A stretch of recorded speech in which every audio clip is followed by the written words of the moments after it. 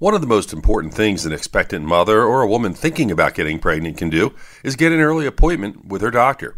Prenatal care is a critical way to help increase the chances of delivering a healthy baby. One reason for this care is something that most people do not associate with pregnancy: high blood pressure. Hypertension during pregnancy is relatively common, and just like hypertension in other settings, it has no symptoms.